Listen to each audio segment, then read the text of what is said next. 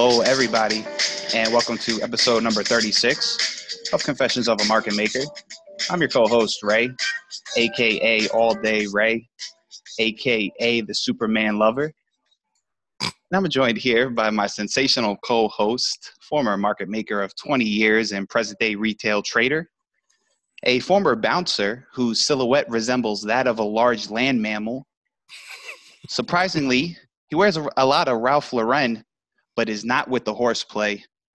I'm talking about Saskatchewan's beloved son, JJ. How you JJ, doing? how's it How going? you doing? Good, brother. How you doing? Hey, I'm doing great, man.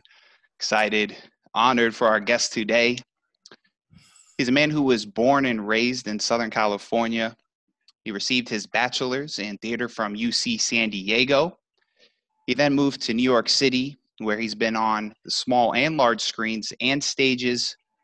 You know him as Ben Kim on the hit Showtime series Billions. I'm talking about Daniel K. Isaac. Daniel, how's it going? Good, good. So you're Superman, not Batman? Uh, honestly, I do like Batman better. I don't know why you had to bring that up. I do like Batman better, but all right. No, I'm with you there. I didn't know if we could continue with this interview if you were that pro Superman, I think. No, I'm pro Batman. I respect the intellect, the smarts, but when it comes to maybe the affairs of love, I'm more like Superman. But let's move on. Daniel, but no, like I was saying before, man, pleasure for joining us. I just want to start off. I want to ask you, what's the climate right now in New York amidst the lockdown and obviously all the protests happening? Totally. I'm in Queens in Astoria, so it's a little quieter here. It's a sort of hot and muggy day today for literal climate, and I feel a sense of unrest, yes, but also maybe a potential for hope and change with this unrest. And right. So I love this city and I call it home, and I'd like to believe that it'll result in change for the better, hopefully. So I will throw an optimistic slant on it for now. Yeah. Awesome. No, I feel optimistic as well. I've already kind of seen it. It seems like there's sentiments changing at least a little bit, or good things are happening. It's funny in Astoria, Jay. I'm sure you have some funny stories about it. Well, yeah, I had those interesting clients in Astoria. Yeah. But were they mafia related? Well, when you work in trade in Vancouver, you end up, like you're very familiar with Hall on your show. My clients were all kind of like Hall. He's one of my favorite characters and human beings in real life. Oh, interesting. That must be an interesting dynamic to have worked in. There are paint stores and like travel agencies that are long outdated, and I am convinced are not real. Oh, and chandelier shops. That was one where that's right. Totally spiked my suspicion. Like, who those buys are the best chandeliers in rentals in Astoria, Queens right now? Those are the I best. think no one. Yeah. So, please don't put a hit on me. I respect your business. Yes. I love Astoria. Yeah. We love your business. Great. Keep up. Right. Do the good work. Right. That's funny. Daniel, being from California, so you, it sounds like, like you said, you call New York home. How was it when you first moved out there? Like, change of pace? I feel like I was constantly told I smiled too much to be a New Yorker. And so I think 10 years later, people haven't really said that to me. So maybe it really does go away, or the city hardens you in a certain fashion. But other than like beaches and all around monotonous, beautiful weather, I do love the city more, and the pace of it feels more in line with what I come alive in. So cool. So how have you been spending your time on lockdown? Have you been able to be productive in the house? My therapist a couple weeks ago was like, please resist the urge to be productive when there's a global crisis. Hmm. Because I think as many children of immigrants, I imagine, and Asian Americans compare self-worth with, or, tie up self-worth with productivity. Right. And so in some ways, like I have dusted shelves I've never dusted before, or like cleaned parts of the apartment that I didn't know existed, and reorganized bookshelves and little house projects, I guess. And I also have my writing, and so I'm grateful for that, to have some sort of artistic agency in this time. But I've actually struggled with that desire or need to be productive when we're going through a pandemic, and survival for yourself and your loved ones feels paramount. And my work is at a halt for now, because in person like work is sort of the necessity for my artistic expression and job. So my partner works in finance, and he's been on calls, and has 2 monitors, and has been busy this entire time. And I've been like, well, maybe I will read a book today, and maybe I will binge this TV series I've always been meaning to get to, and that can count as productivity. How about that? That's funny. Well, I think that's a good perspective, though, or good advice from the therapist. I didn't think of it in that manner, because we could definitely like overwork ourselves, or be too concerned with being productive to where it becomes a detriment, right? Totally. Yeah. Awesome. Okay, so Daniel, I see a lot of similarities between our professions, trading and acting. I believe that, and I'll go into it. I believe the chances of making careers out of both of them are extremely tough. The odds are stacked against us. Totally. Yeah, because and I believe that's why we have to have like a strong passion for these pursuits. Mm-hmm. Where does your passion from acting come from? Wow. I know that I love it, and so I can live and breathe it, and that I know that it is a source of joy and love for me. I think a part of it is mixed up in sort of a stubborn rebellion in my upbringing, and that which was expected of me growing up as a good Korean American, child of an immigrant. Shirking the you should be a doctor or a lawyer. So yeah, I know a part of my love is mixed up in, oh cool, I'm doing this thing that makes everyone unhappy, and in some fucked up way that makes me smile. So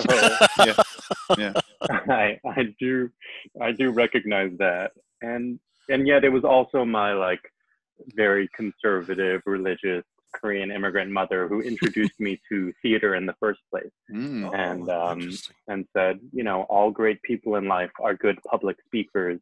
I don't want you to ever have stage fright. Why don't you try out some theater at our church as a way to never have to struggle with that? Never imagining that I would stick with acting and theater and this profession for the rest of my life. But she can't really fault me for pursuing it when she introduced me to it in the first place. Yeah, wow, that's interesting. That's good. Yeah, because I say, while I was saying a bit about like having the passion for it, right? Because like you don't land every role you audition for. Totally. I'm not going to win every trade that I make. Right.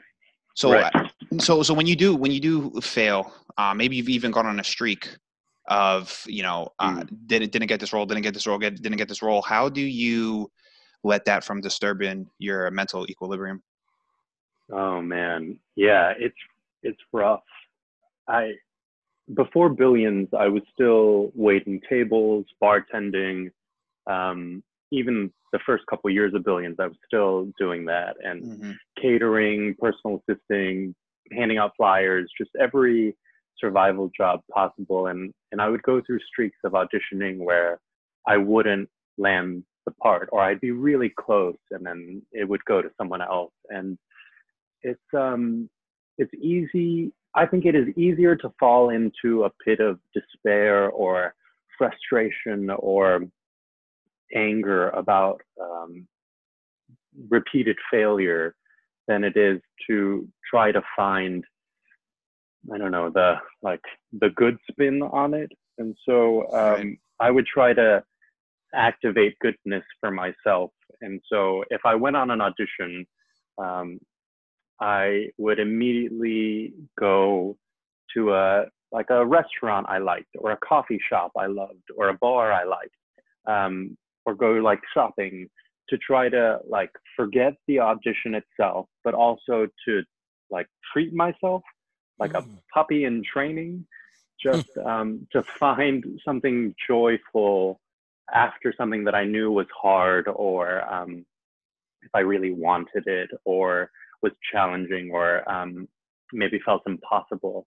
I would try to change the energy of that in myself by forgetting about it as soon as possible, so like a forced amnesia, but also trying to like create the goodness that I wanted in the moment by doing something that I could do proactively, because I think so much of life can feel like helpless or like out of our control.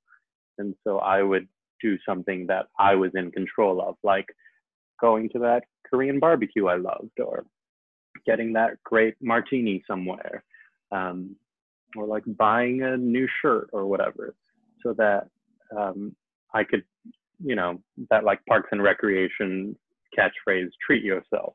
So like I was treating myself, and that kind of like helped in the little ways, which I think add up for like sustenance and the like marathon that I think we're all in, no matter our occupation. Right, absolutely. No, good advice. Yeah, no, that's healthy. Yeah, no, I have, because it takes a mental fortitude to keep going past defeat after defeat after defeat, and I just highly respect that, no matter what type of field they're in. So Daniel, tell us about the Billions audition. How many auditions do you have to go through? I only auditioned once, I think. It was just one scene in the pilot, the one where he talks about going to Stanford Wharton and like sort of thinks he's the cocky new hotshot, and then acts kind of takes him down a peg or 10. Yeah. And I was auditioning the pilot was cast by Avi Kaufman, who does a lot of indie film usually, and she brought me in, and the character was called Ben Kim, so I appreciated that there was a Korean American character in finance, which I thought was honest, but also a cool opportunity that the writers were making, acknowledging like there are people of color in the finance world. I didn't think anything of it. I followed my personal decree of audition and then forget about it. And I think the audition was in December, early December, and then we were shooting the pilot in January. And so I must have heard pretty quickly that I was gonna get the part. And again, I had learned at that point to not get your hopes up, and because I'd been close to projects, or I'd booked things that had fallen through, and so I just thought, cool, I only worked one day for that episode. I'll have one day, I'll meet Damian Lewis. Like Band of Brothers is really moving and incredible, and like how great to get to share space with him for this day. And my scene partner was Nathan Darrow and House of Cards, him working as the like driver assistant to Kevin Spacey's character. I just thought like, cool, this is what an interesting day I will have in January of 2015 or whatever. Mm-hmm. Never imagining or allowing myself to like get my hopes up, because I didn't want to get disappointed or hurt really. Right. And so I guess I was lucky in that I only auditioned once and didn't think anything of it, and something came of it. And then we shot the pilot, and again I had shot pilots that hadn't gone anywhere, so I thought, who knows if this will move on. I'll have just appreciated this event for what it was. And then I was doing a play in the spring, and I remember getting an email about the show getting picked up, and them saying like, cool, do you want to do a couple more episodes in The Office? And now here we are 5 seasons later. And so I'm super grateful that, you know, I can like point to a project and say, this changed my life. Yeah. Yeah. Oh yeah. Oh yeah. I mean, did you once you knew you guys were getting past the pilot? Then did it still like, was it a moment of celebration for you, or was it still kind of like, oh, you know, no telling where this could go, or you didn't know the impact that Billions was going to have? I didn't know. I think I have a cautious optimism, or at that time, especially from like there was one big film that I thought I had booked, and then do you remember that film, The Interview, with Seth Rogen? Oh yeah. And Yes, yeah. and Mhm. and it invoked the rage of North Korea. Yeah. Yeah. That's true. Uh-huh. I was going to be a part of another film set in, you know, fictional North Korea, and they pulled the plug because of the like vitriol Oh, and because of that? like mass fear that North Korea would retaliate on Hollywood, which is just an absurd sentence for me to say out loud, Yeah. but was a truth of the time. And so that was one of those instances where I felt so close to something, and then it was taken away from circumstances out of my control. And so, you know, even with Billions, I approached it as just, you do the thing, you do the job, and that's that, and who knows what'll Right. come.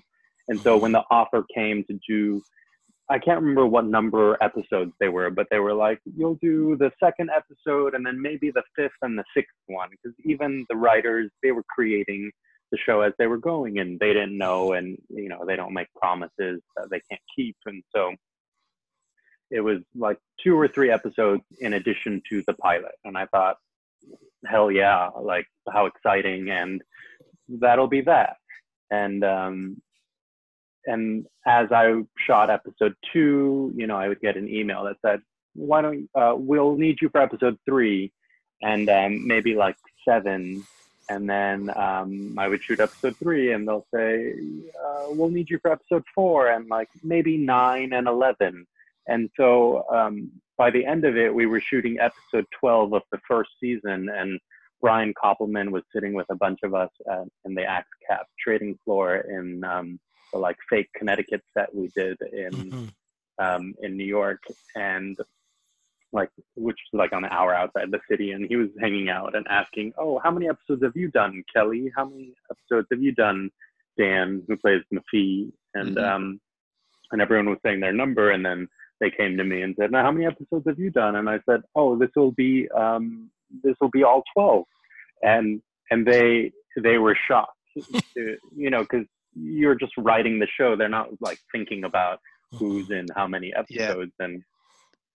And then season 2 happened, and that same thing happened again, where they said, we'll need you for this, you know, like these 3 episodes, and oh, I guess we'll add you in for these other, you know, 2 episodes. And the end of season 2 happened, and Brian asked that question again, like, how many episodes have you done? How many episodes have you done? And it came to me, and I said, oh, I've done all 24 now. And so it was nothing that I could plan, and they didn't plan it either. And yet, in hindsight, every opportunity built on itself and allowed me to continue to stay on the show. And you know, it sounds so trite, but really has changed my life to be here with our truncated 5th season, 54, 55 episodes later. And that I am only super grateful and excited by that. Awesome. But I could never have predicted it, you know? Right. Well, there's another similarity I thought of between our professions, right? Daniel, is you said you temper your expectations, or almost like going with no expectations. It's the same thing with us, right? Because going into a trade, if I think I'm gonna hit a home run trade, it's just not good for my mindset. You need to stay no expectations. If it works, great. If it doesn't, it doesn't. Move on. Just worry about the process. Yeah, right. Like the journey is more important than the destination, and it sounds like a fortune cookie, but still, like it's true. When I apply that, yes, it actually makes it more worthwhile when you look back on it, and like maybe allows for less struggle when you're going through it. It does. I think it allows for less struggle, and then like even what you were just saying, like you're so grateful, and just like coming from a state of gratitude that Billions worked out the way it worked out. Totally. And I think, I just think it's a good mindset to be in. So that's awesome. Great to hear that. So Dan, I mean, I guess you answered this question. I was gonna ask you next. Obviously you said it changed your life. So I imagine this opens up more opportunities, right? I mean, are people like contacting you? I mean, or like I remember like between season 1 and 2, I still was waiting tables. And there's a building in New York called the City Court Building, and I worked at a steakhouse in the basement of it. And in that high rise, there are a bunch of finance folks that I didn't know when I was, waiting tables and bartending there all those years, until after the first season of Billions was airing. And I would go to like take someone's order or get them a drink, and they'd be like, "Oh, you're that Asian dude from Billions." And I thought, oh, okay, people in the profession are recognizing this TV show about finance and government, and how cool. But then it came to a point where I couldn't like the restaurant was very high paced, and you were always running around. But if a table was like, let's talk about Damian Lewis and Paul Giamatti and Axe and Chuck and all these things, like I was sort of stuck there talking to them, and and that like changed my mindset of, things will be different now interacting with strangers or with the public as they watch a show on cable that we never know if who's watching it or who cares about it. And in TV and film especially, whereas in theater, like the audience you're interacting with. And so that was a very pleasant surprise. And then like somewhere around season 2, I had like a deal with the restaurant where I could just pick up shifts when I needed, which is an actor's dream in New York or in any city, to have a survival job that you can sort of call into and say, hey, I'm free this time or this time.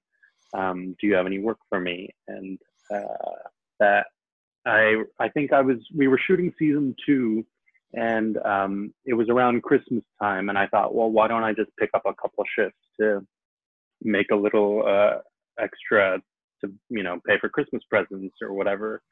And the restaurant was on like an app where you signed up for shifts or whatnot, and I went to log into the app, and it said, you are no longer a employee here. Really? And I thought, oh yeah, like the restaurant had quietly let me go, but also because I hadn't been working there for X amount of time. And that felt like its own sign of, all right, this is a chapter of your life that's passed, whether you like it or not. And maybe one day I'll have to go back to waiting tables, who knows. But for now, for that time at least, it was in hindsight that I realized, oh, okay, I'm not going back here. Moving right along. Yeah, totally. And like Dan Soder, who plays Mafi, worked at Dos Caminos, like a couple blocks away from the City Court building where I worked at Hillstone. They're called like Houston's and other names around the country. Okay. And so we had both been like waiting tables on finance bros, we called them. Yeah. And then became finance bros on TV instead. Yeah. So, gotta love it. You gotta Yeah, love it. totally. That's so funny. How is Dan on set? He's a stand-up comedian. I seen his it was funny, by the way, his HBO special. Special is so good, right? Yeah, Funny yeah, and he's Yeah. funny, Scary. man. Yeah. So funny. I was lucky enough with a couple other cast members and crew to go see it live, and he in real life is just as funny. And I feel like I straddle the introvert and extrovert spectrum right down the middle. But if I'm next to Dan, then I can be totally quiet and happily laugh along to his monologue or whatever joke he's workshopping or just whatever Uh-huh. story he's telling, because he is so funny, so genuine, and like, you want people at a party who can like bring the life and Mhm. the joy to it, and he is that person at the workplace, and it's it's incredible. And we both come from single moms and our only children, and so like our empathy meter's high, and we both live in Astoria, Queens, and so Oh, we would share cars home after work and stuff, and he's like the big brother I never had. He's great, so funny. Watch his HBO special. He has one on Netflix. He has one on Comedy Central. He's, cool. he's good people, you know. And he's very natural at the role that he plays on the show. I notice a lot of Yeah, guys I worked with. Uh, I worked in kind of the older times in the '90s and 2000, and on those desks, and Maffei and definitely Dollar Bill. Those are the two types of personalities that we had a lot of those types of guys. So it's nice. It kind of brings back memories. that's awesome. It's Nice. so cool to hear, like, when we are playing these fictional characters in finance, that it actually reflects the real world. You Yeah. know, like my friends who are doctors don't point to Grey's Anatomy and are like, "That's my hospital. We Yeah. go through all of that drama all the time." Like, it doesn't work in that Yeah. way. And I know we like totally fictionalize things on our show for traumatic and like storytelling sake, but Yeah. it's cool to see that represented for sure. Yeah, it's yeah, you guys do a really good job. And just to quickly, like, are you allowed to talk about the guys who coached you from the street, like guys like Josh Brown and stuff like that, or? My like even this season, I called Turney Duff, Oh, whom I think Turney, was on your our boy. podcast, right? Yeah, we And love Love the like Turney. Kelly, you we guys love the like Duff. raved about him with Kelly. I love Turney, and I, I can text him or call him and be like, "Hey, what does this mean?" Because I don't know finance at all, and I've never traded or bought stock in my life. And so someone like Turney, who was a consultant for us for many years, Yeah. it means a lot to be able to like ask him questions. And of course, our bosses, our head writers and creators, Brian Koppelman and David Levine, Mhm. are so great and informative and like happy to share information. But I like to do research myself, and so Turney has been a great lifesaver, life preserver, to contact when I'm like, what is And he's what such a is a nice. 13F or whatever Yeah, it is. exactly. I was just talking about those today. No, Turney's such a nice guy. I only met him the one time back in the '90s, and it was in a place of ill repute, and we were both faced. And even though he probably didn't remember me, he was still kind enough to come on our show. That's And amazing. you know, and so it was a long night and a fun night. But yeah, he's a really nice guy. And when he was working for a big fund, and I was just a lowly, penny stock trader, and he was very, very kind to me. So he was very approachable, and that was when he was rolling. Yeah. Yeah, Turney. That's Turney. amazing. Yeah, he's a great guy. Daniel, I'm gonna go on a limb here and say, like, I mean, at least for me, I think this is one of the best written shows. I mean, maybe all time. I mean, there's abundance of quotables. How many Yeah. writers? I mean, yeah, the quotables are insane. Like, so many great quotes. How many writers are there? Because I know there's like a writers' room. I follow them on Twitter, which I love, by the way, because they give you some insights on certain things. But yeah, tell me about that. So Brian Koppelman, David Levine, executive producers, writers, like the heads of our show, Mhm. incredible talented, like, fonts of knowledge and pop culture references and everything possible. The writer's room, I don't know the like exact number, but like on a tiny tangential note, I will say like we had our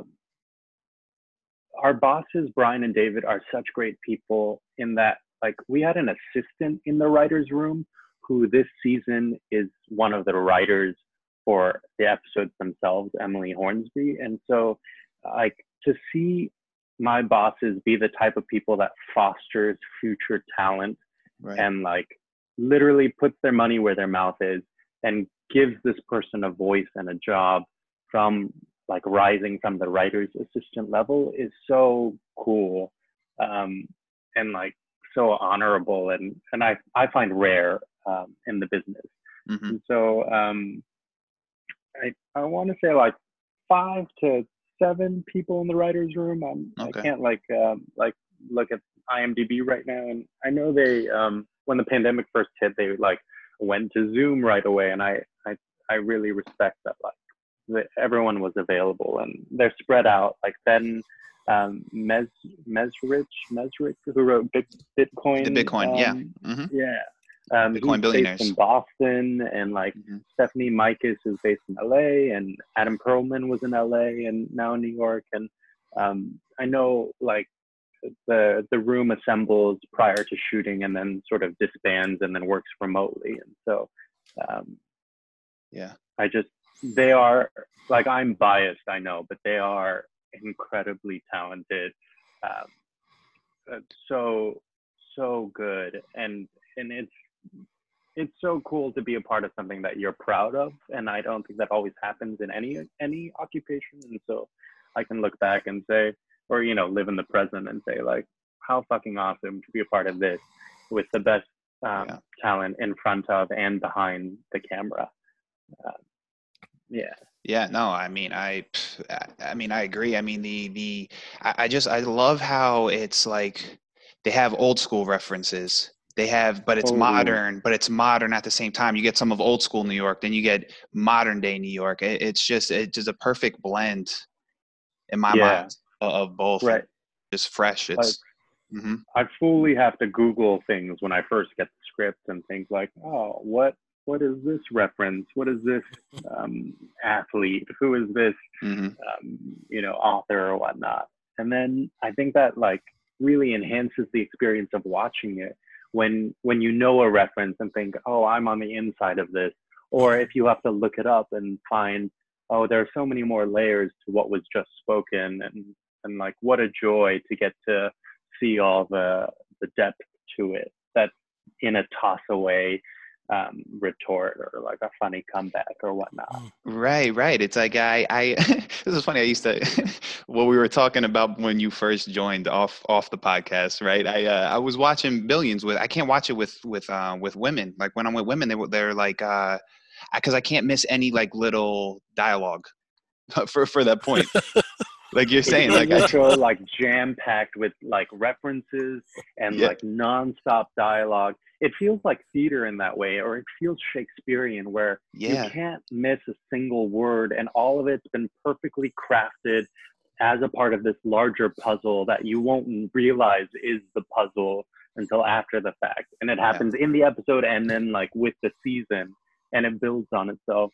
It really is a remarkable feat of our creators, Brian and David, and the writer's room, that they're weaving this intricate web that's self-referential and like taps into modern times, but also because we shoot before it airs, like it feels like it predicts the future in crazy ways. And so it's also a lot of it is so realistic. Like I remember the one episode, sorry to interject, the guy that they were trying to raise money with, and they really didn't want to, fraudy, and and they didn't want to have to call him, but he had the connections with the money.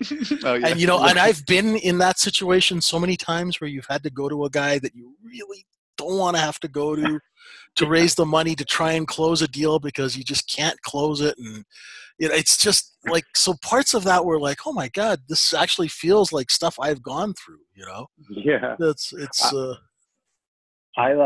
I'm one of those weirdos that can't stand the sound of chewing. And so for him to be eating all that seafood and like chewing so viscerally, and like slurping. Really, yes, it's just so many noises I do not like. But it's so perfect for that character. And so for you to say that like reflects your real life, makes me feel like immense pity for your path with those people. Oh no, it was, I mean, like we had a guy called Bloated Gary and he was kind of the same way. Right? And and nobody even really knew his last name. He'd call over on the overhead and people would just go, it's Bloated Gary on line 3, right? Or just say it's bloated. And so, but he was like that too. If you ate a meal with him, there'd be food flying all over the place, Oh man. So it's really realistic. I'm like, oh my God, how did they got that? They nailed that one, Yeah. It's like when I waited tables and bartended, we would get to know the regulars and you'd be like, here's that person again. I think we called one person, this is horrible, I'm sorry if he's listening to this, like Bird something. Basically, he like put a bunch of condiments on his dish and then would like kind of mash it all up so it just looked like a pool of vomit, and then he could eat it. And it's just not a pleasant experience to like walk by that and think, "How is your meal, sir?" And it's just a puddle of orange and brown. And you can't tell if the chef cooked it well or not because it is not distinguishable in its current state. So, yeah, for you to be trading with interesting characters and for them to have nicknames, that feels like a spot on thing. Oh yeah, he's got nicknames. Nicknames for everybody, right, Jay? Yeah, everybody had a nickname. It was just that's the way it was back in the day. Well, yeah, I mean. And Daniel, you guys, not only is the writing exceptional, it's complemented very well with great acting. I mean, the whole cast really, incredible. Did you? I want to ask you this. One of your scenes. How did you enjoy the elevator? That little elevator dancing scene where Wendy told you to do a bold action. How was that? I feel like. Well, I don't have a dad in real life, and so I've always looked at Brian and David as these like surrogate fathers that the universe has gifted me. Mm-hmm. And like I said, I feel like I straddle the extrovert and the introvert spectrum, and so on set, I probably read more as an introvert, because if you're next to someone like Dan Soder who's regaling you with the funniest story ever told, what need is there to speak? And interrupt like pure comedic gems coming out of his mouth. And when they wrote that episode, Brian and David had pulled me aside a couple episodes before and said, "You have this thing coming. Just be prepared for it." And then like the episode was approaching and they said, "We're hiring you a choreographer to work on this episode." And the choreographer had worked on Beyonce's concerts and music videos, and I thought, okay, this feels like a big deal. And then when you read the script and it's like Ben Kim strips in an elevator, I thought, all right, this is what I get, because I think we were shooting that season, and Kelly Aucoin, who plays Dollar Bill, had seen an Instagram of mine that was like a photo shoot where I was half naked in a lake as part of a calendar that was about giving Asian American men sexuality, because we are often neutered in media representation and just in general, in societal perspectives. And so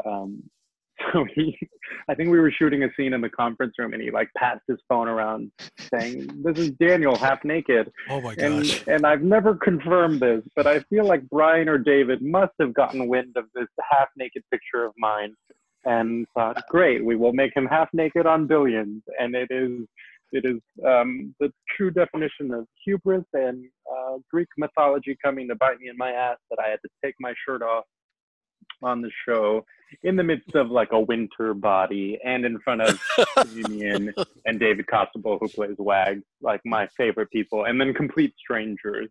And the whole episode being about this character overcoming his own shyness and reticence.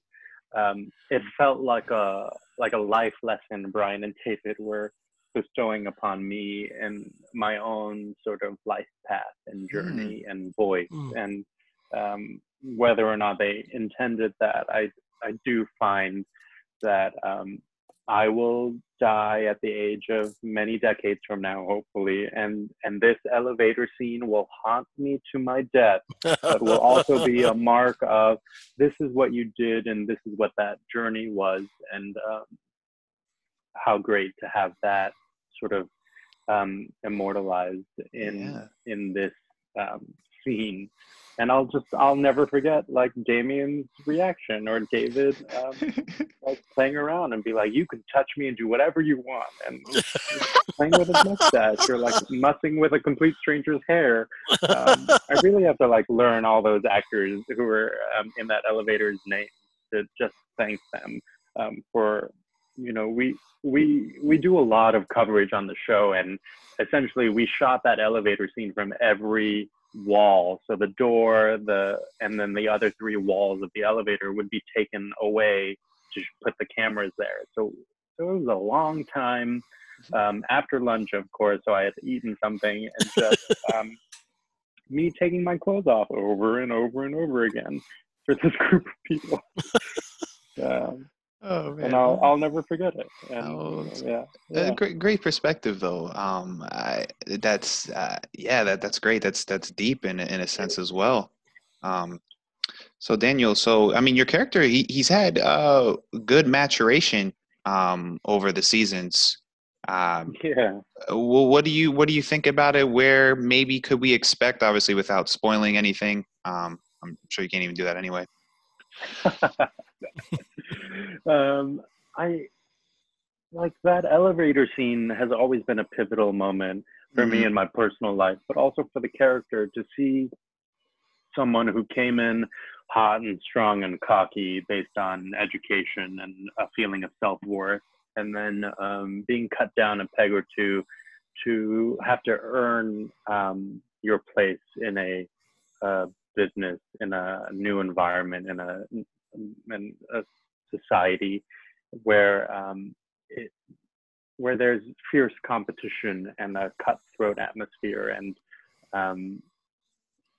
I've watched this guy grow over the years from sort of being taken down and humbled in many respects to finding his voice again. And you know, the finance world, or just many occupations, have a toxic masculinity or an intensity and a aggression that may not always be easy to work in, to fit into, or to participate in. And so I think Ben Kim is someone who is slowly but surely learned the ropes there and is growing in that environment and finding his own voice.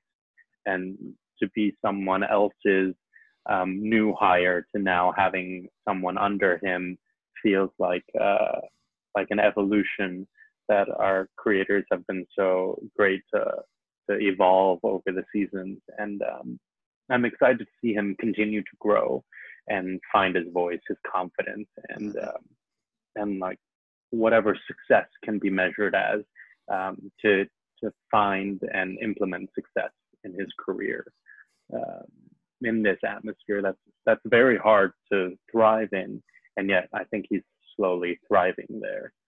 Right. I never thought of it from the environment perspective. That's real interesting. I believe, Daniel, there's 2 more episodes left, correct? Until I think one more actually. Oh, this one next more. Sunday will be our sort of mid-season finale because of coronavirus. We had started shooting episode 8, and we had to stop in the middle of it because of quarantine and all the precautions that our production team and our producers were great about doing a sort of ahead of the curve to protect us and everyone on staff. So any talks about when potential to start shooting again?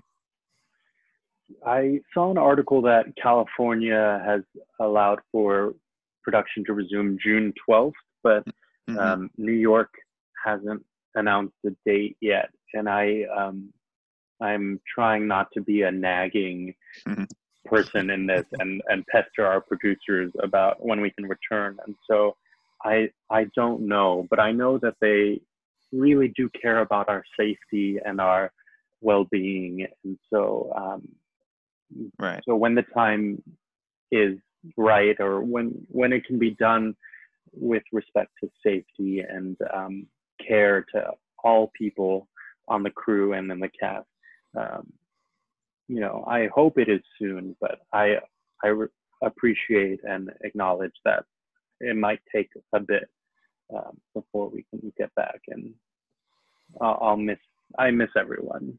Yeah, you know? I'm sure everyone does in their own individual jobs and lives.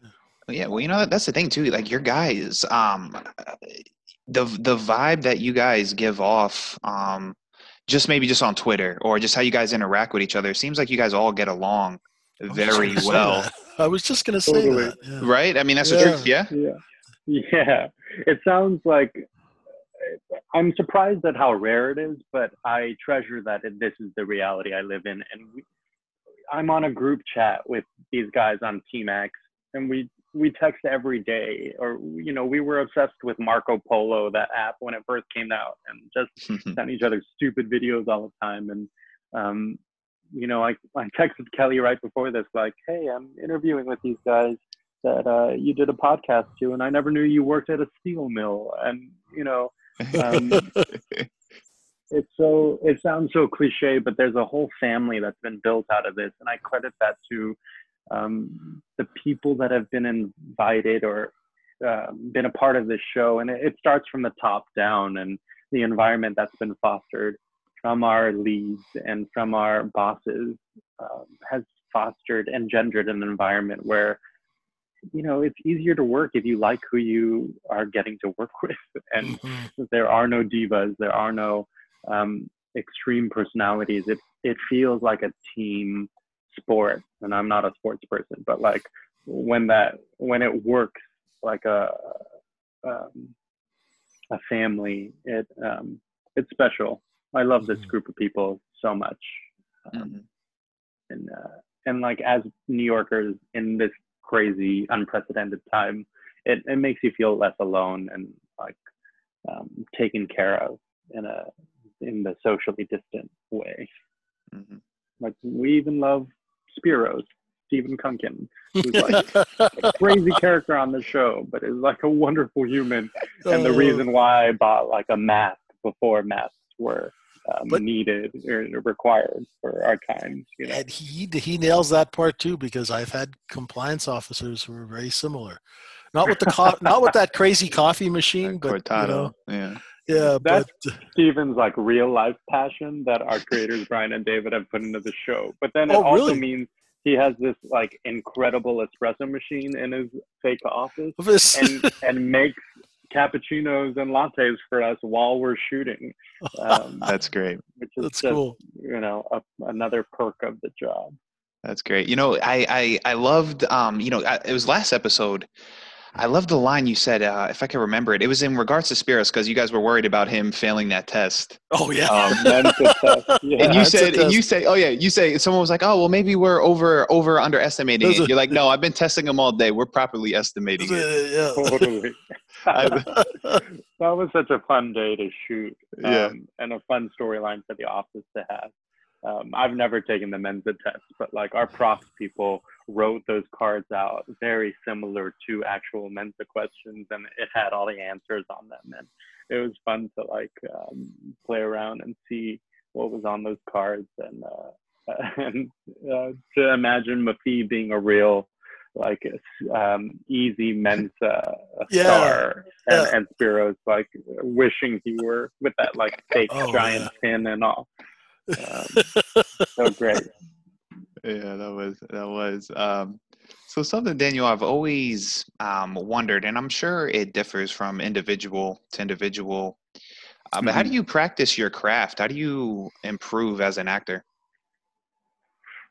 I moved to New York because I loved theater and I wanted to work in the medium of theater, and to pay your bills, and a sort of progression in life that I could never have predicted led me to work in film and TV more. But I do think actors cannot hide and cannot sort of bullshit their way on stage.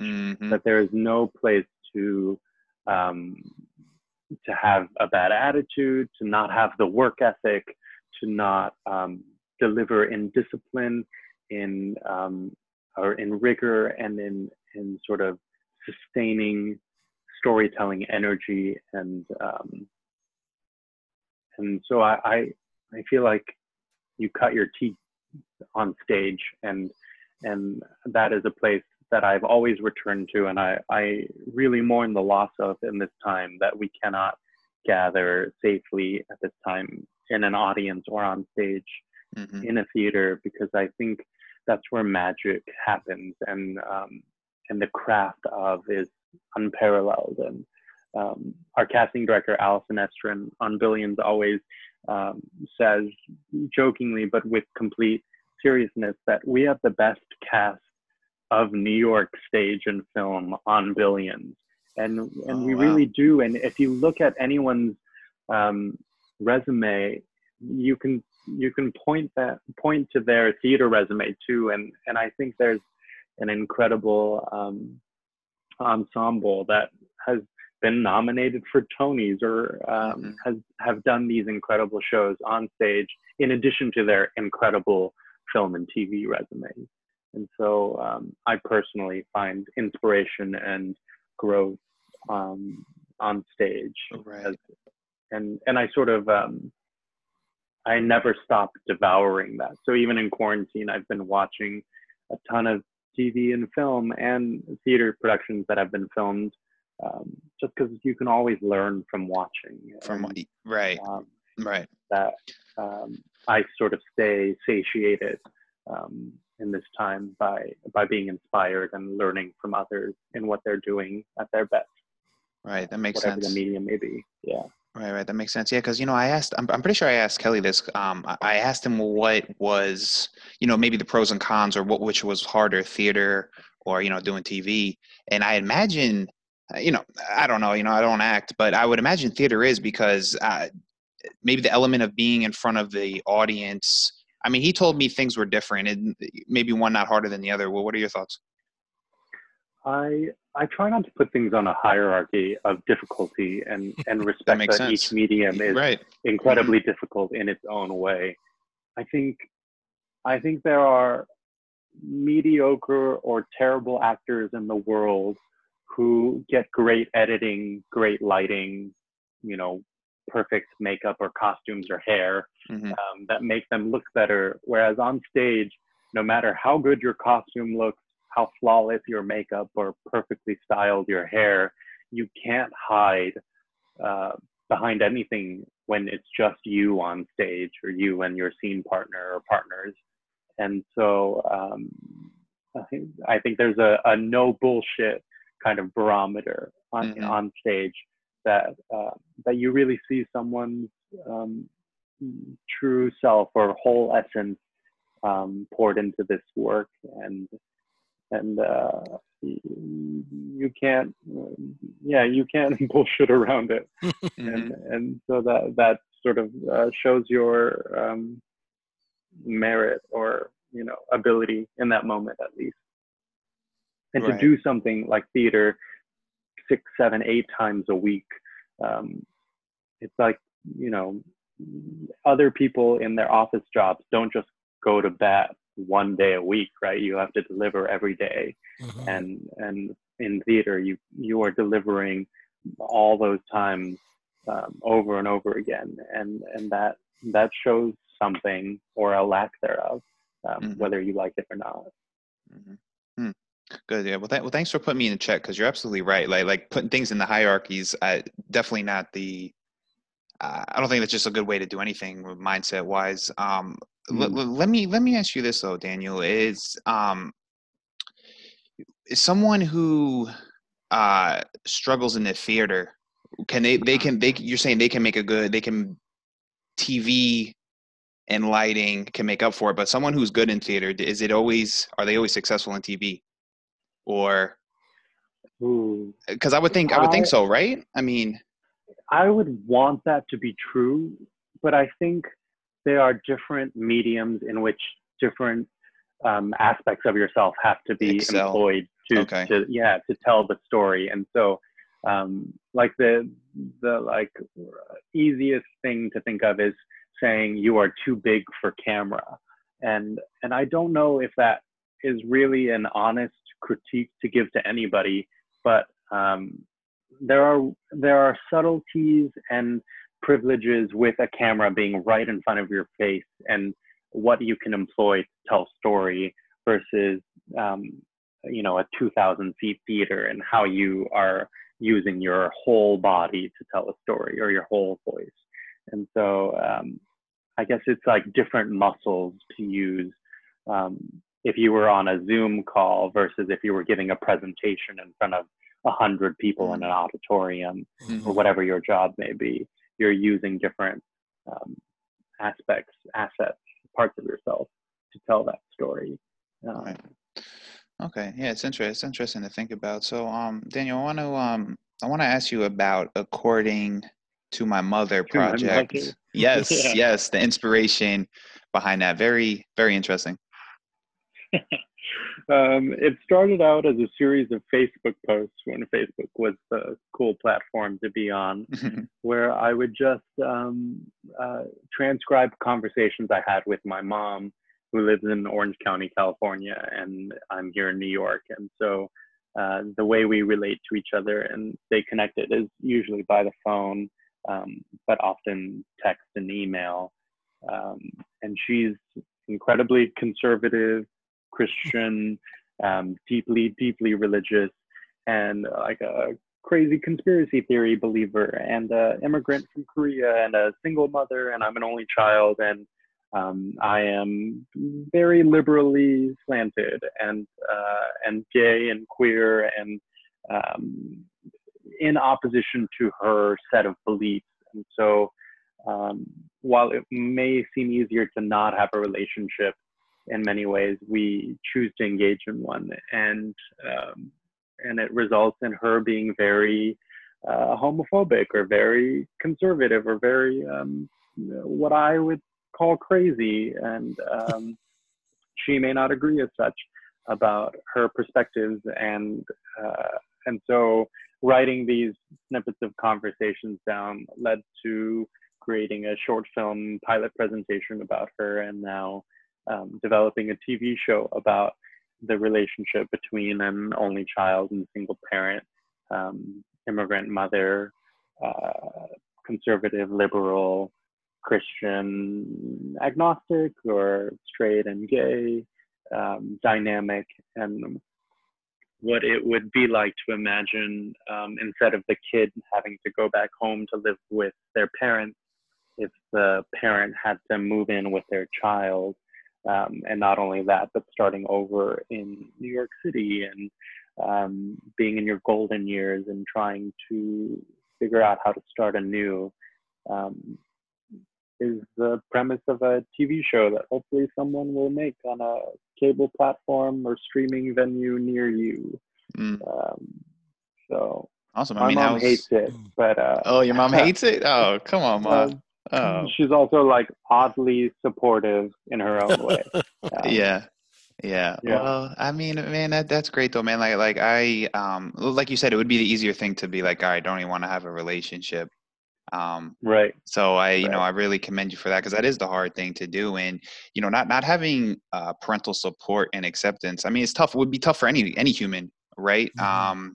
Yeah. I mean, this is where most of our issues come from, right? Our parents. Daniel, I imagine though writing served as like sort of like therapy for this, Totally. right? I Yeah. mean, what other mechanisms do you use or have you used to help like cope and accept with this situation?